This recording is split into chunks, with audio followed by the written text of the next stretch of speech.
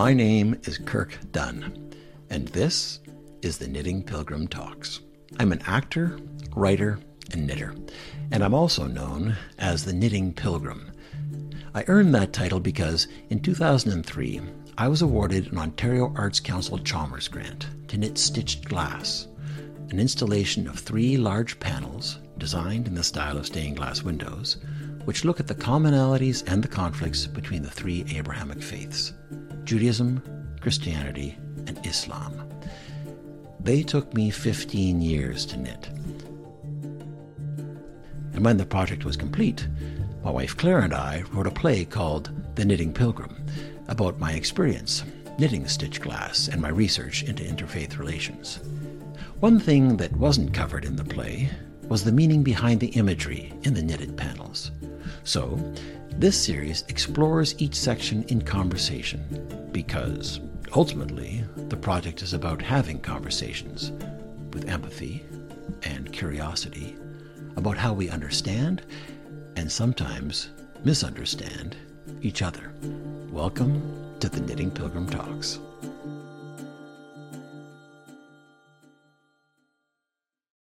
In today's episode of the Knitting Pilgrim Talks, we'll be talking about the Christian tapestry or panel. And as a recap, the panels are all structured around the dominant symbol of each particular faith. So in the case of Christianity, of course, it's the cross.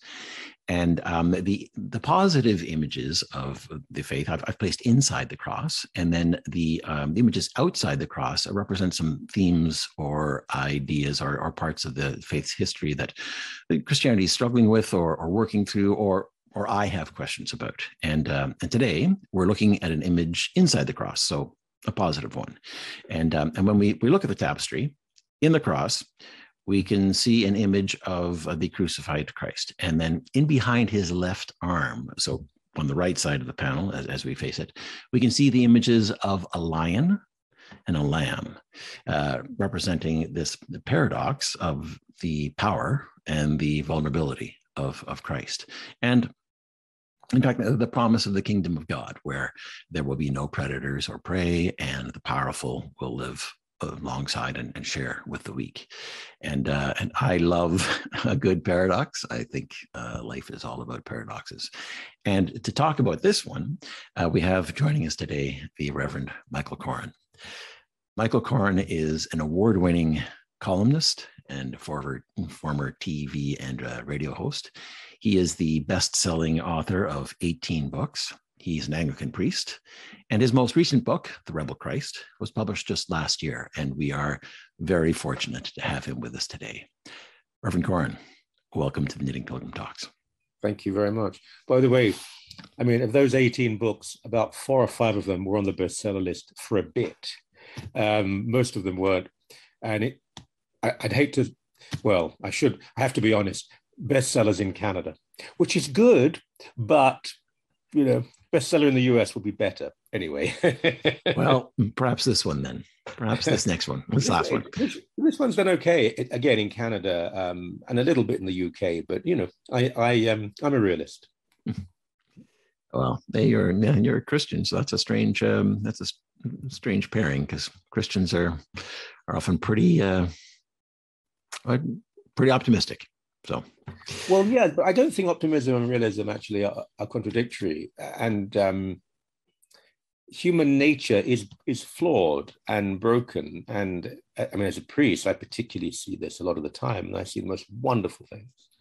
And people always delight me in their beauty and their goodness and their selflessness. But at the same time, I'll come across situations that I'm just appalled by. So that's what I mean by realism. But it doesn't prevent me being optimistic about the sacrifice of Jesus and what we're being promised by God. Right. Well, and that in fact there's a bit of a paradox there, that those two things of, I'm sure what you see is some incredible beauty and then also some very upsetting things. And in your actually the title of your most recent book, The Rebel Christ, it just within that title, there's a paradox, or at least certainly an irony that we modern day Christians don't often consider, because certainly Western Christians, we think of ourselves as the establishment, the status quo. We're the ones in power, and we're not trying to shake things up. We're trying to bring order and security to things. How does your understanding of who Jesus was mesh with that idea? It's an interesting point you raise, actually, because Christianity or Christians are going through a state of transition now, because the idea of being in power, that hasn't been a reality for some time. But in the psyche of some Christians, particularly in the United States, the mentality is that they still do have that power. And that power is also linked to issues of gender and race and so on, and majority. But of course, I mean, Christians in most of the world, I'm trying to think here, in most parts of the world, don't really enjoy power. I mean, Poland will be unusual in that you have an overwhelming majority, I mean, almost exclusively, and the church still has a great significance. But countries where the Roman Catholic Church enjoyed great power until fairly recently, think of Ireland, Spain, Quebec, in Canada. I mean, that's all gone now. I know Catholic clergy in Ireland who have been spat at in the street, even physically, if not assaulted, intimidated. So things, I mean, I'm 63, growing up in Britain. The idea that could happen in Ireland was beyond comprehension, but it has. But there is this duality, and as I say, particularly in the US and to a degree in Canada, where there are Christians who assume they are the majority. Now, there are people who may have been born Christian, may have been baptized, or simply be born to parents who were Christian. Does that make them Christian? I don't know. And in England, with the established church, anyone who knows England well will know that Christianity has a limited influence, but it has an established church. The great irony, of course, is that the paradox is the United States has the separation of church and state, but it's more Christianity is more influential than almost anywhere else in the world. But in terms of the founder of the faith, the personality cult, and that's what it is. That's not meant to sound pejorative or in any way disrespectful, but this is a personality cult. And Jesus was anything but a powerful figure in his time. And there has been this enormous disconnect over the years. And I think it does begin with the adoption by Rome of Christianity. That's when the change really took place. But Jesus was someone who is born under occupation. And this is a country that has gone through, the Jewish people only really had two periods of triumph. Once under Solomon, not really David. I mean, it was still being formed, but Solomon did have an empire, and they were a major player on the block. I mean, they weren't in charge, but they were one of the big boys. It didn't last very long. And then when the Maccabees defeated the Hellenized Syrian army, and they had a brief period of power, but that's about it. Otherwise, they were exiled, they were occupied, and they lost a lot. So under occupation by the Romans, who weren't the cruelest of occupiers. Some of the movies you watch about Christianity, you get this idea that all the Romans wanted to do was oppress people. I mean, what they wanted to do was make money and have their way. And it's quite interesting that Pontius Pilate was thrown out by the Romans because there were enough complaints made. And Romans superior to him came in and said, "You're out. You're not treating these people properly." So when I'm not speaking here about Nazi Germany or anything, but they lived under occupation. And the whole idea of their faith was that God was there with them. They were chosen. Yet why were they being forgotten time and time again? His mother was a teenager. In a way, he was a migrant. I mean, we can argue about that, but certainly growing up in Nazareth, probably in a cave. I mean, that may sound worse than it was, but Nazareth was very small. It's not even mentioned by Josephus, who was in charge of the revolt a few years later in Galilee. So it was very small. A lot of cave dwelling. His father would have been a skilled worker, maybe a carpenter, we're not entirely sure. And Jesus owns nothing. He wanders around with the powerless, the poor, and to a degree the marginalized and rejected. All of his statements are radical.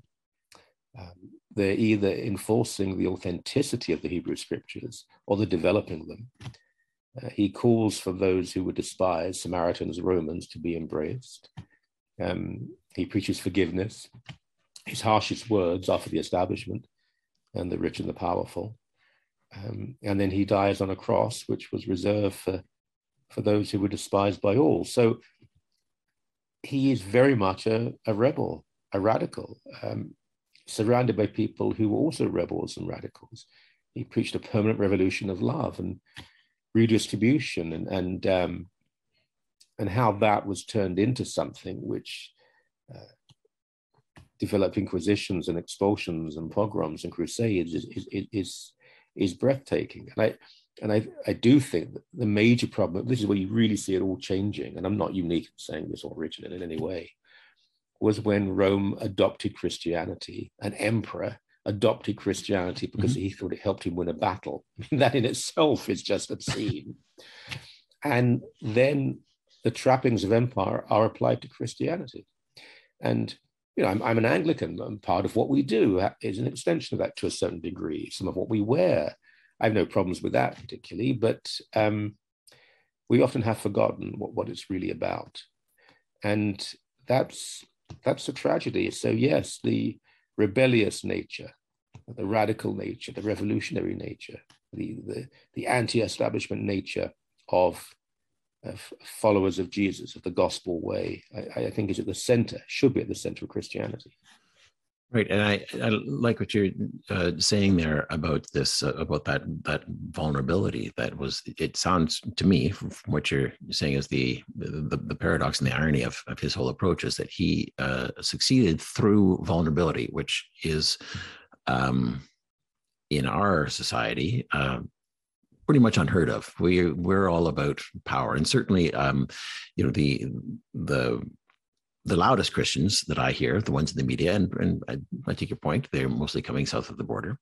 They're the ones who are about triumphalism and power. And another thing I notice, I'd love your thought on this too, is this idea with power is always looking to the future about what's going to happen when Christ returns, the triumphant second coming, and or maybe the rhapsody or the rapture. Yeah, the rapture. So how does this preoccupation with the future power impact how people deal with what needs to be fixed today? Well, that's very interesting to consider because first of all, I think the whole idea of the end times and so on is an eschatology. It's a misreading of scripture. The book of Revelation is poetry. There's much poetry and metaphor in scripture, and to read it all literally is just, with all due respect, it's childish. It's not meant to be read that way.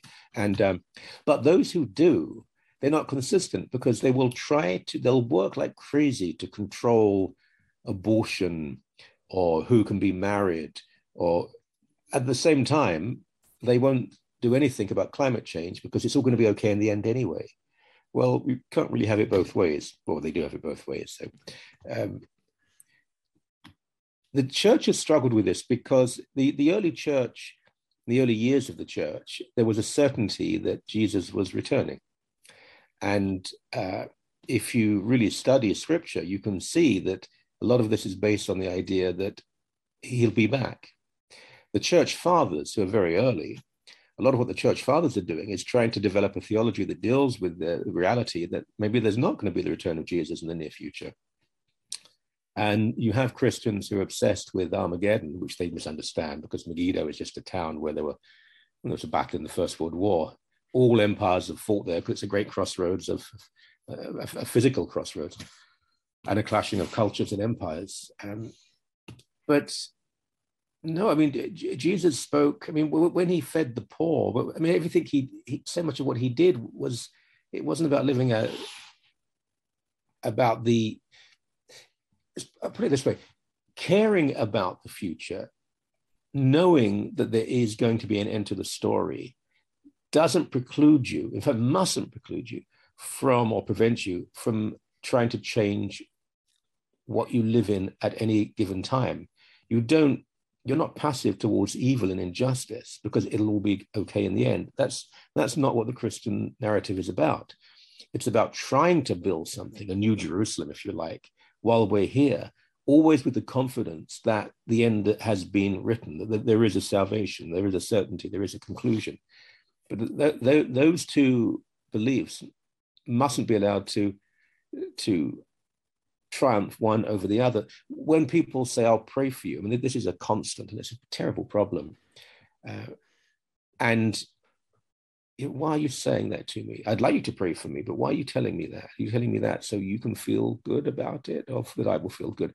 And if it's, I'll pray for you, but I won't do anything for you, then it really is hideous. And we hear this a lot. And I've written about this. I think I wrote about it in the book, that after a terrible gun massacre, yet another gun massacre in the US, there'll be conservative Christian politicians saying our prayers are with the victims.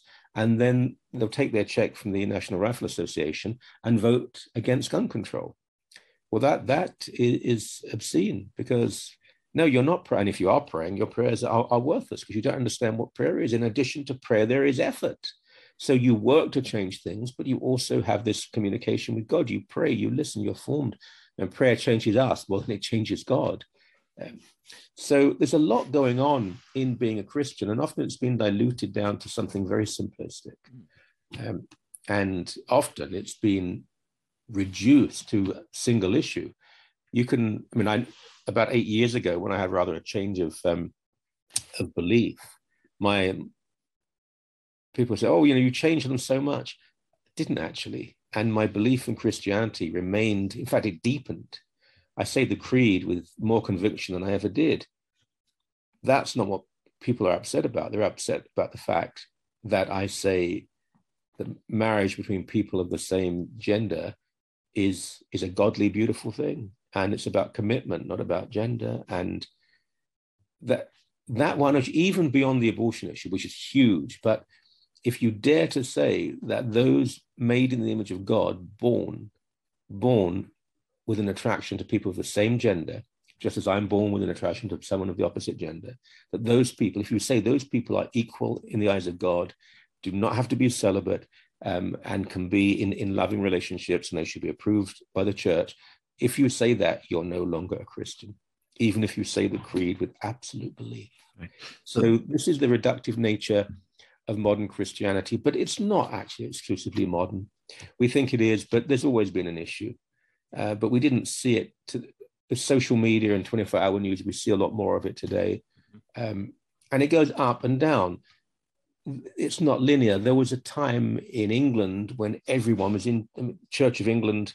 If you weren't in church on a Sunday, then your employer may well hear of it.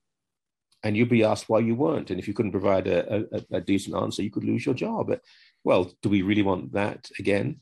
When the Roman Catholic Church told people how to vote and had iron control over everybody. So we don't, historically, there's always been problems. The problems are different today. I think we're in a healthier place because we have to defend Christianity, if we want to, in the public square. But just on that point, there are those hardened atheists out there who think they're being really clever when they abuse people who believe, but they don't really matter. There aren't that many of them. Most people are quite interested. They don't know. There are Christians who believe that every non-Christian is desperate to hear about the truth of Jesus. That's not true. But equally, people are not particularly hostile. They're often just indifferent. And whenever I write a column in the Star or the Globe or whatever, talking about Christianity, I'm inundated with emails from people saying, I didn't know that. Wow, that's quite interesting. They do want to know. So if you do present, it's not that media is anti-Christian. Media is tired of ultra-conservatives disguising their beliefs as Christianity. They're very different things. Right. That reduction that you talked about, that bringing of things down into one single issue, I think is probably what most people think about. Well, many things, but in Christianity in particular, it's just about, if you're a Christian, then you have to believe what that very loud person who says he's a Christian is saying. And in fact, we don't. And there's in your book, you talked about Jesus being sent to provoke the complacent and empower the vulnerable, which I think is an excellent point. And I think also that while that is I think an essential message, I'm seeing that it's also being sometimes twisted. And you mentioned the abortion fight that's happening. It's just blown up with Roe versus Wade down south of the border. So how do you respond to people who would see the vulnerable in need of protection as being the unborn fetus? How do you respond to those people? Well, I think there's something to that. And I've not met anybody who has said, I just love abortion, it's a great thing. And if you've done any work with people with disabilities and so on, and they're often some of the most interesting people to talk to about this because they see both points of view. There are nuances. And I said this in the book. If we'd like abortion rates to drop, and I think most people would actually, there are things we can do. And in an American context, with the anti-abortion movement, it's really not an issue in Europe. I mean, I can speak with some confidence about the UK. That ain't going to happen. I mean, there's just no appetite for the anti-abortion movement. And I don't think it'll happen in Canada either. There are people who'd like it to, but I don't think it will. But if we take the US as an example, if you had socialized medicine, if you had public daycare available to everybody, if you had really good modern sex ed in every school, if you had enforced paternity payments, if you had all of this, abortion rates would plummet. We know, because every time it's been tested, that's been the result.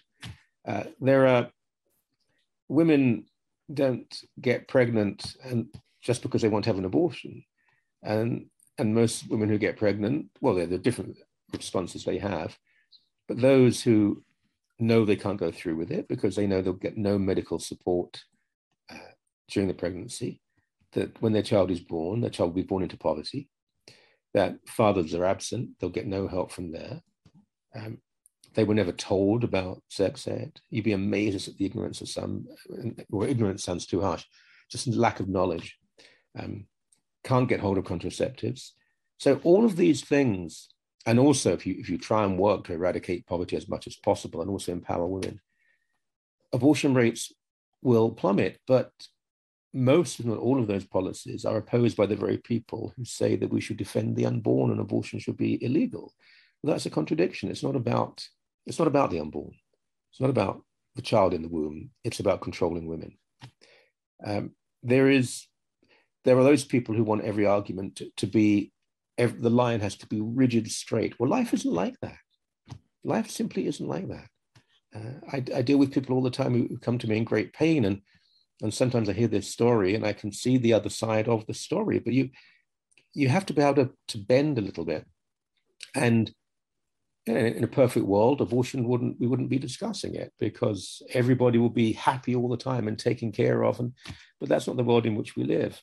And the life of the mother does come first. It's the teaching it's the teaching of Judaism. All of the monotheistic faiths, Islam, Judaism, Christianity, have traditionally taught that life begins with the first breath, not at conception. This notion that life begins at conception is fairly modernist. But I'm not going to sit here and pretend it's easy. How do I feel about a child with disabilities being aborted? Do I say, yes, absolutely? No, I die a little inside. So it's not, life is not black and white. It really isn't. And you can't know humanity and believe that to be the case. Some issues are very straightforward. And I think issues of sexuality are much easier to deal with. I simply think it is ungodly and unchristian to treat gay people as being in some way sinful or broken. They're not. They're as perfect as anybody else. Abortion is slightly different because there is another factor. But listening to all of the arguments and knowing human experience you've got to realize how extreme the anti-abortion movement can be. A 14-year-old girl who is raped and becomes pregnant, you have to have that child. Well, when you hear arguments like that, you realize that there's no other place you can be except with an argument that defends the choice of women. I've spent a fair bit of time now dealing with people in the pro-choice movement, and I don't find extremism. I don't hear extremism.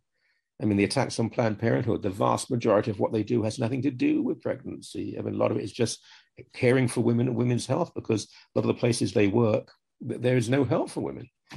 And also, we know that the people who will be most targeted by any ban on abortion, put aside the unborn. This is not wealthy women. It's not middle-class women. Generally, it's not even going to be white women. It's going to be racialized women. It'll be poor women. They're the ones who can't move to a different state. They don't have money or resources. So there's a lot of sociology and economics involved as well. But once again, I'm not going to pretend, as some people do, it's just right and wrong. And you know, there was a time when you could compromise, discuss with the anti-abortion movement, even if you want to call it pro-life movement. That's long gone. That's long gone.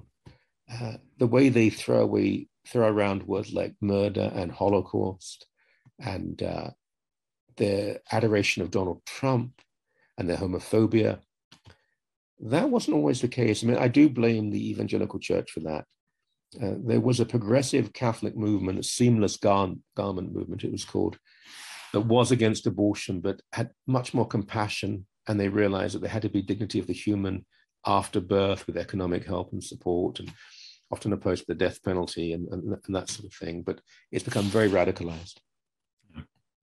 Well, I really appreciate what you have to say there about life is not black and white there, and in fact, that's very much what I was evoking in this particular section of the tapestries, and certainly within the entire the project, which is that there are those paradoxes, and we need to sit in the questions. It's the people who are finding quick answers are the ones who are going to get us into trouble. Rather, we need to sit in those questions and realize that there can be the opposite thing going on at the same time, and that's who we are and how we can relate to one another. Yes, very much. I mean, faith is a dialogue, and sometimes even an argument. And I remember the first time I went to Israel in 1979. So I think I was 19, and going to visit a yeshiva, a religious seminary, not because I had any, I wasn't going to join or anything.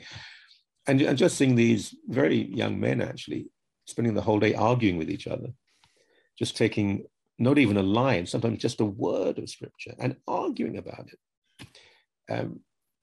The faith isn't despotic or dictatorial. Faith is just a loving God, and you're having a dialogue, and sometimes why, which happens throughout the Hebrew scriptures. Lama, why? And yeah, this formulaic approach that you do see sometimes. I mean, not all. I mean, there are conservative Christians who are sophisticated, but I have to say that a lot of the ones I come across, I wouldn't say there was sophistication there. But worse than that, it's twisted the Christian faith into almost a tick box of behavior. Right or wrong, wrong, right, wrong.